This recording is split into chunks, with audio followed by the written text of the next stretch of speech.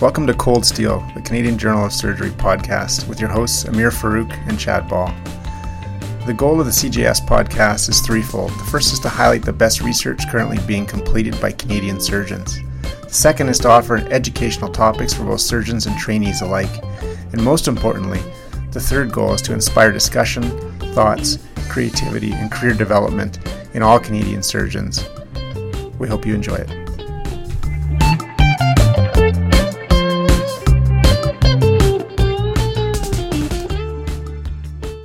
Dr. Alex Poole is a general surgeon in Whitehorse, Yukon.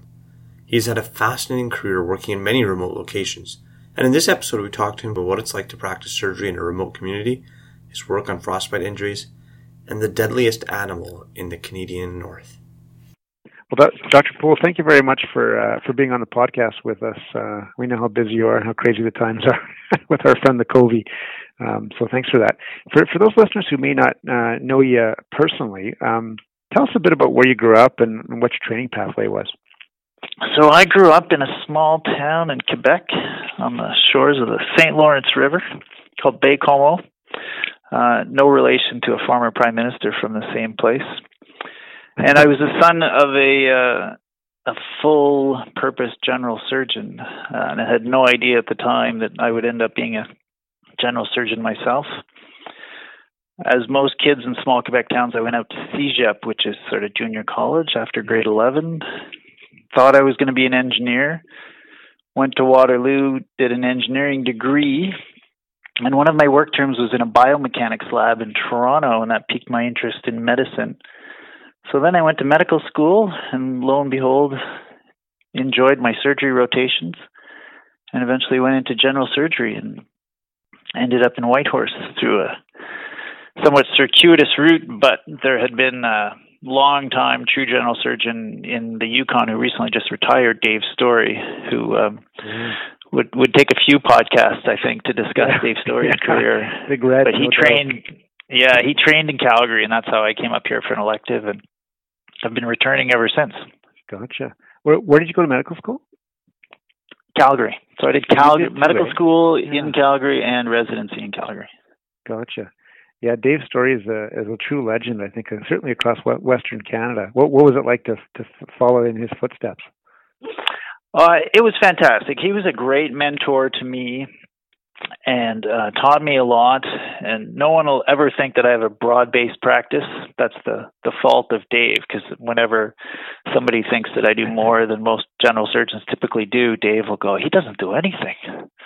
Because I limited my orthopedics to plating simple fractures and not doing IM nails, and so Dave thought I wasn't really doing much.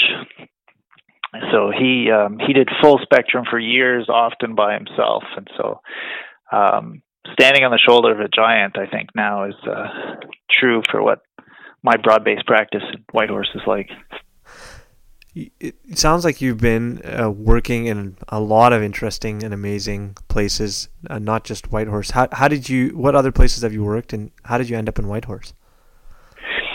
So I initially went to work in a small town in BC, Nelson, BC, and then for a variety of reasons, they regionalized surgery to a town that was too far away to live and work in Nelson at the same time. So I first came to Whitehorse as a locum, and the practice pattern that historically had been set up in Whitehorse prior to me coming was, at that time, two solo surgeons working a variety of schedules on and off. We've sort of settled on 2 weeks on, 2 weeks off, and there's 4 of us now. So in your off periods, you potentially can do administrative work, research work, hang out with your family, or do locums in other places, which some of us have done either to continue our medical education or to go to interesting places and help out. So I have done locums in a variety of northern areas as well, because I do like the broad-based northern practice. I did a locum in Iqaluit, which was very interesting. This is about 15 years ago, and it was very much a different place than Whitehorse. I mean, it's equally as north, but far more remote. And so it was a fascinating practice. Working with the Inuit people was great. At the time, I think anyone over 40 needed a translator, which led to some interesting translations. The one that I can remember most clearly was I was seeing an Inuit elder in the office who by definition would be a hunter. And I most of the interview had been quite short responses. So I would ask him a question. The translator would pass it on to him. He'd answer very briefly, and then I had said something, and there was a very long discussion between he and the translator. And I said, what was that all about? What did I do? And she says, he doesn't know what organ abdomen is. He wants you to be more specific. And so I realized that when you're dealing with a hunter, and this is what I've learned in the North, that they tend to know their anatomy if they're butchering their own meat. And so you have to be very specific, or they think that maybe you don't know what you're talking about. Wow, that's fascinating, eh? Alex, let me ask you a bit of a tangential question for sure, but you're for sure a deep-seated family guy. How does your family, I don't mean this in a negative way, but how does your family enjoy the ride and go to these interesting places with you, and whether it's going from BC to Whitehorse or just the whole voyage? Well, my wife certainly enjoys it, and she's a peripatetic artist, so at times we've moved the family to various places for her, and I've commuted to my remote practices. So it's been a bit of a 50-50 split who gets to decide where the home base is, and I've continued to work in Whitehorse because of that, and we have lived here full-time at times as well. And so the boys have been in many different schools. We have two boys, and they've been pretty understanding. It's a bit of a challenge now that they're teenagers to move them around, but so much of their social life is online that they've been able to do it. So in some ways they were ready for social isolation because they've lived it sometimes before. But it's given us great opportunities, which is the beauty of the 2 weeks on, 2 weeks off pattern that we have in Whitehorse. Because I've commuted to Whitehorse from a variety of places, including Nelson, BC, Halifax, St. John's, Newfoundland, and Iceland. Can you tell us what, from your point of view, some of the great benefits of working in a smaller community are? Maybe what are some of the challenges? And in particular, what's it like, for those of us who are city boys and continue to be so, what's it like when you're in the community and you're buying groceries, or you're in the hardware store and you run into, presumably all these patients on a relatively regular basis? Yeah, the pros certainly outweigh the cons. I think that as far as running into patients, it's not that often that you run into patients and you both want to acknowledge that they were your patient. So I tend to have to, if it's someone I don't know socially already, I won't say anything because they may not want the other people around to know why they know me. Sure. That being said, people who I am sure in a small town that I may have more blinders on than I think. There's a good chance everybody knows who I am, but I don't necessarily think so. The big advantage is you're helping your neighbors, and so that's certainly fulfilling if somebody comes in with significant disease or condition or injury, and you can help them. You certainly feel like you're contributing to the community that way, and it's overwhelmingly positive. Sure, just like any of us, there are certain patients that, for a variety of reasons, are either displeased with their result or their expectations aren't met. And you don't necessarily run into them that often in town. They more likely will respect to see you in the office if they want to do that. But for the most part, it's overwhelmingly positive. And, to see young kids grow up that you potentially treated for appendicitis or a fracture or a hernia is pretty fulfilling. So overall, I'd say it's positive. And I would agree, when you're in a bigger center and you have anonymity, probably what you worry about more is those few times that you would have loss of anonymity in a difficult patient, but those numbers are pretty small. So it's certainly not a detriment. It wouldn't be enough to keep somebody from working in a small place. But there are some small things good advice I got from Dave Story again was to not do parotid surgery in a small town. Which I've never done, because if you do get a facial nerve injury, you're going to be looking at a facial droop downtown that you're responsible for the rest of your career. And so if they just don't like what their appendectomy scar looks like, you're not looking at it all the time and watching them carry a handkerchief. So you certainly have to tailor some things. I think a lot of us in Calgary really enjoyed a talk that you gave a couple years ago at our research day, and it was on frostbite. And can you tell us a little bit about how your interest in this injury developed and what the scope of the problem is in Canada? Well, that's a good question. This is where you'll probably have to cut me off because I tend to go on I've become obsessed with frostbite. How it happened, there was no intent for me to become the frostbite guy, which seems to, my 15 minutes of frostbite's gone on and on. But I recognized that I had seen a couple of cases of frostbite, and we weren't doing really anything with them. We were just waiting for them to declare, may or may not let them auto-amputate or amputate them.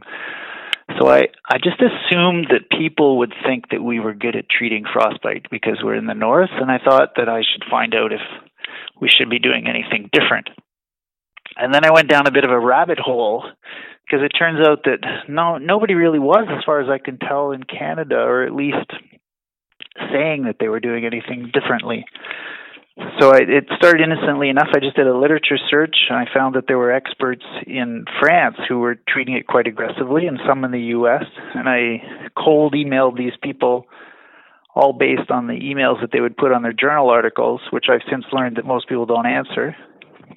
I eventually got hold of one Alaskan who gave me the real emails of the experts, and so that linked me with France. And then I got quite interested in potentially making and doing what we possibly could.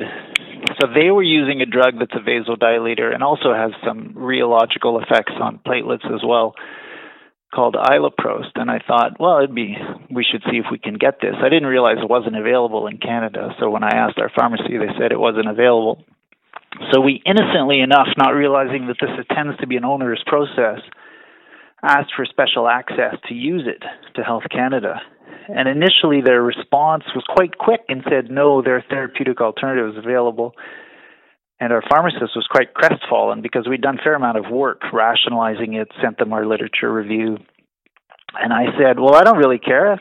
Ask them what that therapeutic alternative is. Let's get that. And then we emailed them that one question. They said, oh, never mind, you can have it. So I don't know if that's their standard response initially when you ask for something special. So then we more or less based the protocol of how to use that drug on what they were doing in Europe. I didn't realize no one in North America had done it, so then I was encouraged to publish our first two cases, which the CMAJ was kind enough to take, which caused a bit of a storm across the country that I now get calls from all over Canada, which initially people wanted to send me patients from the south. Which I tried to tell them that medical transfers usually go downhill from the north to the south and not the other way around. So through a variety of means, me giving talks and at certain national events, and I think the embarrassment of some of the bigger cities being told if they didn't take a patient, do something, they were going to send them to Whitehorse. It's kind of caught fire across the country, and so more and more people, including Calgary now, have an aggressive protocol for frostbite. The second part of your question of what the burden of disease in Canada is unknown at this point. We see 2 or 3 bad cases a year, which if you can imagine, if there's 2 or 3 surgeons working, you may only see 1 a year, and so you don't think the problem is necessarily big enough for you to figure out if you should be doing something differently. So I suspect that what we need is a national registry, which I may get involved in trying to set up, because there's some clear questions that need to be answered. We're currently treating the most significant frostbite, grade 4 out of 4, with both a vasodilator and a thrombolytic, and there's no clear evidence that combining the two is necessary, or even using the thrombolytics at all is necessary, which is common in the U.S. They don't do any vasodilation. They do the thrombolytics. And the big centers that treat frostbite aggressively, which is mostly Minnesota and Utah. So I think there's some questions we could answer, or somebody who knows what they're doing from running trials could answer if we had a national registry, which I think would be great. Because I imagine that there's places like Calgary, Edmonton, Winnipeg, which are big cities that have cold climates, must see a lot more frostbite than maybe they think. The advantage that we have is that we are seeing a disproportionate number of adventure athletes who may be young and healthy otherwise and are coming in with their first episode of frostbite. If you have a bit of an urban practice where you have people that live on the street, that may not be the first time they have frostbite. And so those injuries, I believe, are harder to deal with if they've had secondary freezing events or yearly freezing events. So it's harder maybe to make a difference and therefore identify that you've made an intervention that can have a difference. So when you get there's a lot of unanswered questions in frostbite. Sorry, that's what I mean. I could go on forever. No, it's really, like you said, a lot of us really found the topic totally fascinating, and surprisingly, none of us had really even thought about it, even though obviously we live in a cold place. Can you walk us a little bit through like how do these patients present? How do you manage them? Kind of summarize what you talk about in that CMAJ article. Most of them will present within 24 hours. The main changes that are classically described with frostbite are a reperfusion injury. So the people that get the blisters, the bloody blisters, the cyanotic changes, those are usually a post-rewarming phenomenon. The people that present frozen that we have to rewarm are potentially people that have been rescued. Often they'll do, or unless, which we now have a fair amount of public education in Whitehorse, so people recognize that they may have frostbite and come in. So if they're not rewarmed, we rapidly rewarm them. And then what's probably becoming evident in frostbite is if you are going to treat them aggressively, the next step is to try and decrease their warm ischemia time. Because the reperfusion injury that they get appears to be vasoconstriction and thrombosis. And so they're getting an ischemic injury downstream from there. So the earlier that you can give them either the thrombolytic or the vasodilator, or potentially both, the better. And so there's some work out of Minnesota showing that time is money in this sense, that they do better the earlier that you intervene. Possibly even earlier than you could arrange, if you're in a bigger center, an angiographic study or a bone scan, which is useful, because if the bone's not perfused, then you know there's no perfusion to anywhere in that digit beyond that. So we treat them aggressively. They get a 5-day intravenous protocol, which is really well tolerated. So most patients, if they're ambulatory, they'll get their first course of it in hospital. They're monitored because it's a vasodilator. But we no longer admit them to the ICU. We'll often monitor them as an outpatient. Now, if they tolerate the first course, so they'll come back to the hospital. They'll get their whirlpool, they'll see the physiotherapist, their dressing changes, get their 6 hours of an infusion, then they'll go home and do it all again the next day. So it's and it's an efficient way of treating these patients. And they're given 5 days of the protocol. The 5 day, there's no magic to the 5 days. It's based on what they were doing in France. Again, if we had a real study, we could figure out, do you really need to do 5 days? Should you do more? Should you do 3? But we do 5, and most people tolerate that well. The most common complication is headache, and it's usually a dose response. And often if you turn their rate down for a little while, that'll go away, and you can get that under control. And then we follow them out to resolution, which, in my experience, seems to be at 3 weeks, you know what's going to survive and what isn't. And then the question is, if you could know sooner, if you could do a surgical intervention, if someone inevitably is going to have an amputation, then you would potentially save them and the system a lot of time and money by getting them healed and moved on, as opposed to dealing with a chronic wound waiting for the spring for it to declare. That segues really nicely into my next question, which is, where does surgery fit into this pathway? And how do you know when, or do you know if someone's salvageable or not? That's a good question. There was some evidence before people were being treated aggressively. They did some good work in France where they did a retrospective analysis of all the patients that had bone scans. I think it was at 48 hours, and the bone perfusion accurately predicted what their ultimate amputation level would be. So this was before they were treating them aggressively, and that's what we're trying to change, is that prediction. So there is a natural history prediction that you can probably make at 48 hours of what is going to survive. my experience with about 5 years of this now and over 20 cases is we're probably cutting that amputation rate or level by 50% with our aggressive treatment. So the more is going to survive. But certainly at 3 weeks clinically looking at them, you know what's going to survive. And then the question is how, where surgeons could come in at that point is how to preserve length. Because anyone that's done revision amputations of fingers or toes, the main issue is usually skin coverage.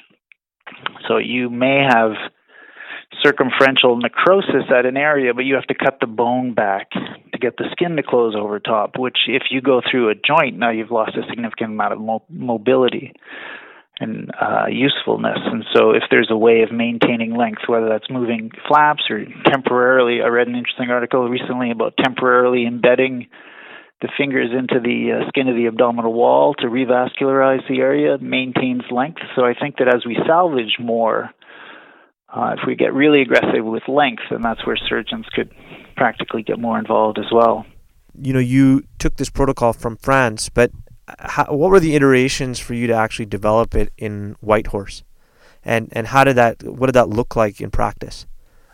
Well, it was certainly an interesting journey to do that. There are a lot of, the protocol, all we took from elsewhere really was how to dose the iloprost.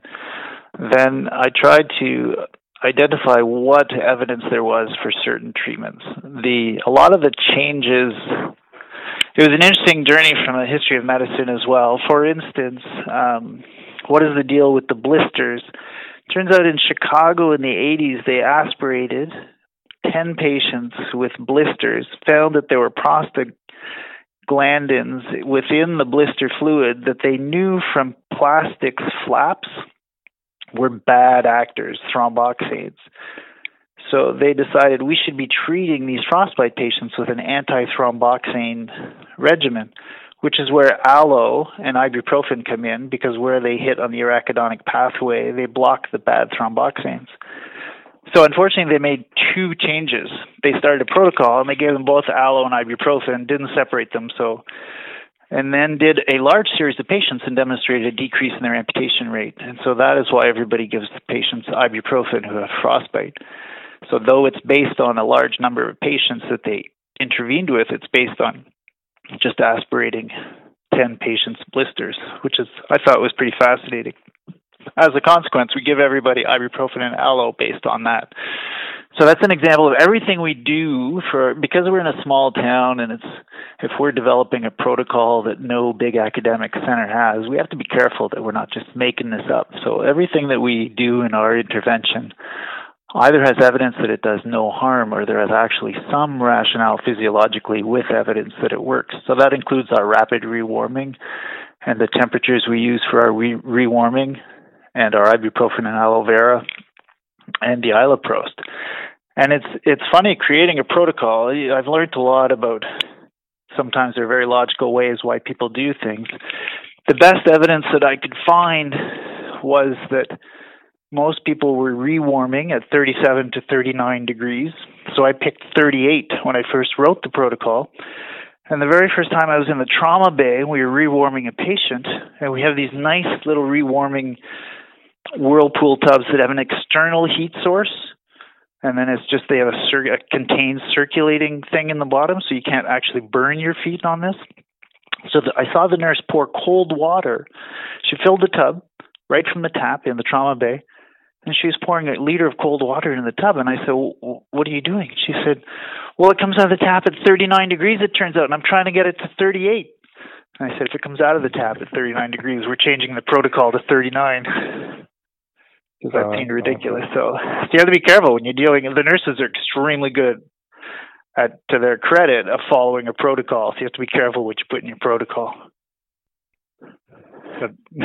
That example is so good, and it's so repeatable. I mean, it happens so often, no matter what we're doing.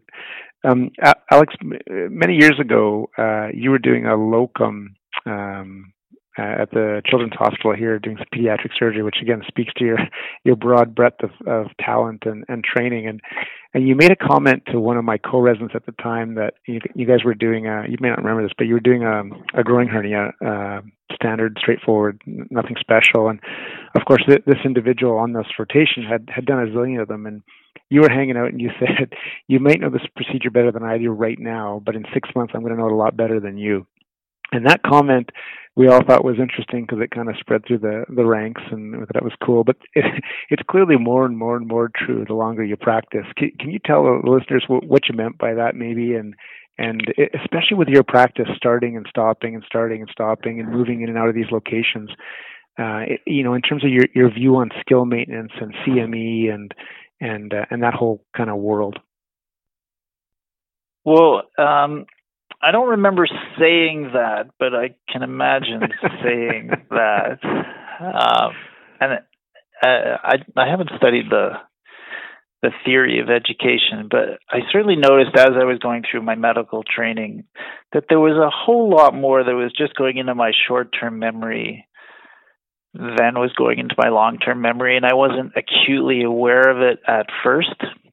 Mm-hmm. And a pediatric hernia would be a perfect example. When you've done a couple of weeks of them, you've done a couple of days, it's a pretty easy operation. You just reach in, there's the hernia sac, and you divide it away from the cord and cord structures, and you do your high ligation and move on, and you can chat during the procedure. And then a few months later, if you're on a different rotation, if someone gave you a pediatric hernia, you would ask yourself, where did we put the incision again? Like, it would be from the start. It wouldn't even necessarily be the process of the operation.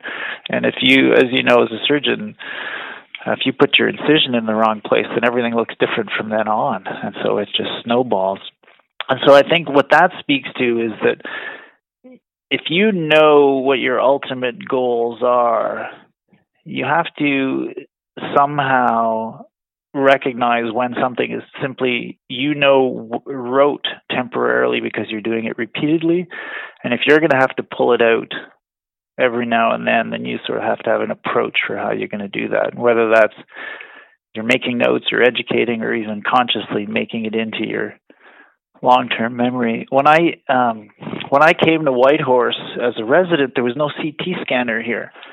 And every case we dealt with in Calgary in rounds, we were often talking about the CT scans. And I can remember as a resident, we'd be reviewing the CT scan, and I would consciously say to myself, what if I'm in Whitehorse and we don't have a scan? How am I going to deal with this issue?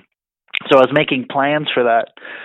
And of course, when I came to Whitehorse as a staff, they'd just bought the CT scanner. So all those plans were perhaps for naught unless the CT occasionally goes down, which does happen. But I think you have to recognize that it's going to happen, and it's certainly easier now with online resources. If you don't have your textbooks, you can look something up. I remember being amazed sitting with a plastic surgeon at the Children's when I was a resident, and they were asking me that day what cases we had for their elective list. And I asked them at what point did they no longer check the list obsessively because they wanted to see if they needed to look up how to do something. And I think they said about 10 years, which seems about right. But unfortunately for my practice, there's so many things that I do infrequently or have to, as I recently stated, I'm a high-volume, low-volume surgeon. I do a lot of operating of stuff that I don't necessarily do often. So there's still things that I will look up. What I found particularly useful as a resident was to save all my dictations. Because a resident dictation of meticulously how to do a thyroidectomy would still be useful to me if I had it now for the steps of the operation. So I don't know if that answered the question, but those.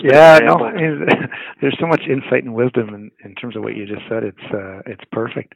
The other thing I was wondering if you talked to us about is a couple of years ago, give or take, you went over to Australia and hung out, giving a talk to our colorful and absolutely fantastic colleagues in Darwin, Australia, way up the north tip there. And they asked you to come and talk about, I think initially polar bear injuries, but I'm sure your talk was more broad than that. Can you tell us about that and what some of the content of the talk was? Well, that was fascinating for a variety of reasons, and thank you, Chad. You're the one that suggested me to them, and I think we both enjoyed the experience, myself and the Australians. So that was for the 50th annual Provincial Surgeons of Australia meeting, and that's their term for rural or remote surgeons, is provincial surgeons, which was telling from the start, because I don't think we've ever had a one in Canada, and I was at their 50th. Yeah, so exactly. I thought that was telling for their support of rural and remote surgeons. Now, they wanted me to talk, they were fascinated with bear attacks. So I was coming from the Yukon, they wanted me to talk about bear attacks. So I looked it up, and in the whole country, and the Yukon's numbers are similar, we have a fatal bear attack every 2 years on average. So in a decade, there would be 5. So the numbers are pretty low. And the day I landed in Darwin, the newspaper, on the front page of the newspaper, was that some local fisherman had been eaten by a crocodile. So their crocodiles are way more dangerous than our bears.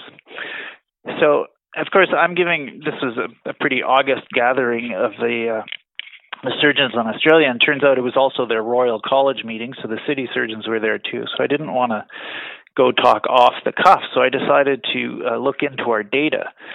So I had our medical records people in Whitehorse who were very good at tracking all the admissions to the hospital, emerge and otherwise, or even just the people that pass through the emergency department.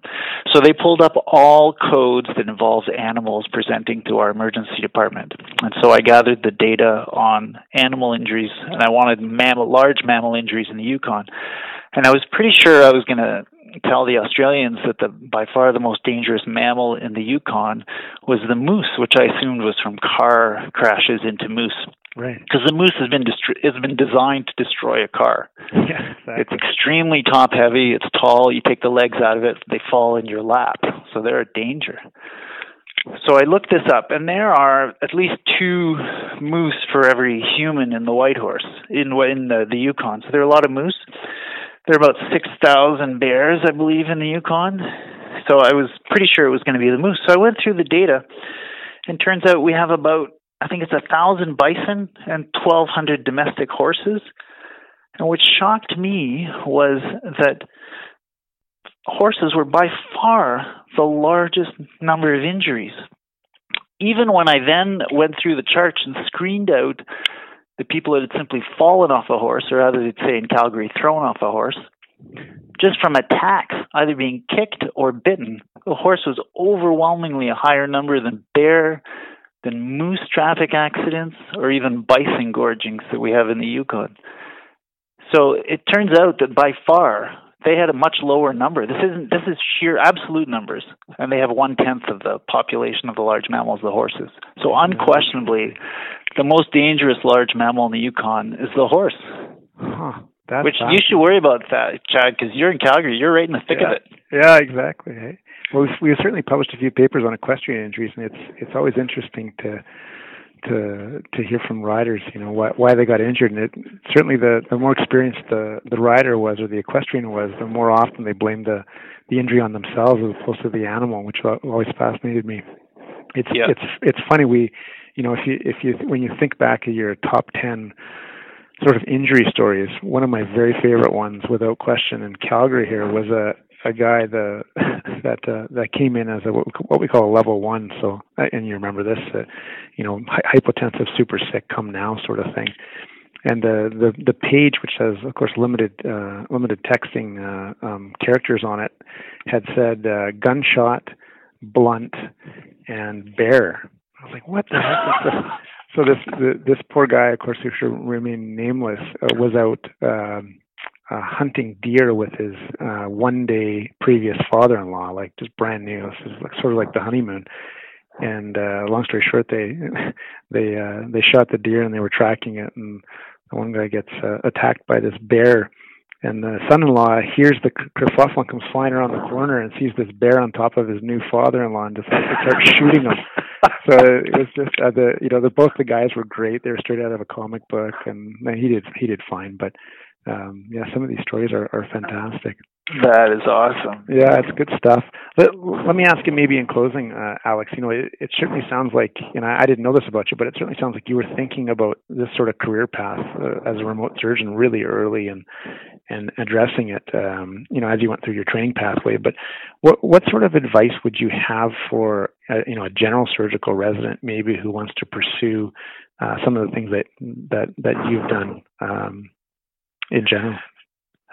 Well, that's a good question. I think to have this sort of practice, you do it'd be hard to live in an academic center. So I think first you'd have to want to live in an area in either the north or more remotely in the south. And then I would just follow your passions. You have to really enjoy what you're doing, get as broad-based an education as you can. And even if you don't have rotations, like I'm not sure they do plastics rotations or neurosurgery rotations or orthopedic rotations or general internal medicine, which are all invaluable to me, and I use many of them daily, if not weekly. You can ask questions. You can be interested. You can poke your head into a case and see what's going on, and it'll build from there. And if you're interested, there certainly are ways of designing your practice to get continuing medical education. I think before you returned, Chad, I took a month, and I hadn't operated on a liver trauma for a long time, so I just hung out in Calgary and scrubbed on hepatobiliary cases for a month a few years back, and just little things like you can do to perk up your experience and skill set is invaluable. So I think if you're interested in what you're doing and you want to live in a smaller area, then I'm sure it can still be done. And if you know where you're going to go and you need to tailor it to that, then that's fair enough. You can just pick up the skills that they're asking for either before or after. There's no rush. Yeah, that's an amazing comment, and I think it's something that we've heard with a lot of our guests, whether they've been, iconic, famous American trauma surgeons, or whether they've been military surgeons, or now from you, remote surgeons, that we shouldn't probably be bashful about asking our colleagues to maybe help us update our training or to show interest with them, because I think almost across the board, general surgeons as a culture. We love that, and we get as much out of it as the person that's helping us update our skills. Mm-hmm. Yeah. And people are supportive. I mean, because of COVID, I had to learn how to do my first tensor fascial lata flap for a big trochanteric ulcer last week because I just couldn't send the patient anywhere. And the response I got from the plastic surgeon Duncan Nickerson, who you know well, probably, was when I asked him what this patient needed, and he said they need a TFL flap. And he said, but I can't take them because if it's COVID. And then he paused and he goes, but you've self-taught much more complicated stuff than that before. Why don't you spend a week and learn how to do it and do it? And so with his help, remotely, I learned how to do it. We did it and saved the patient a lot of time and grief and closed his wound.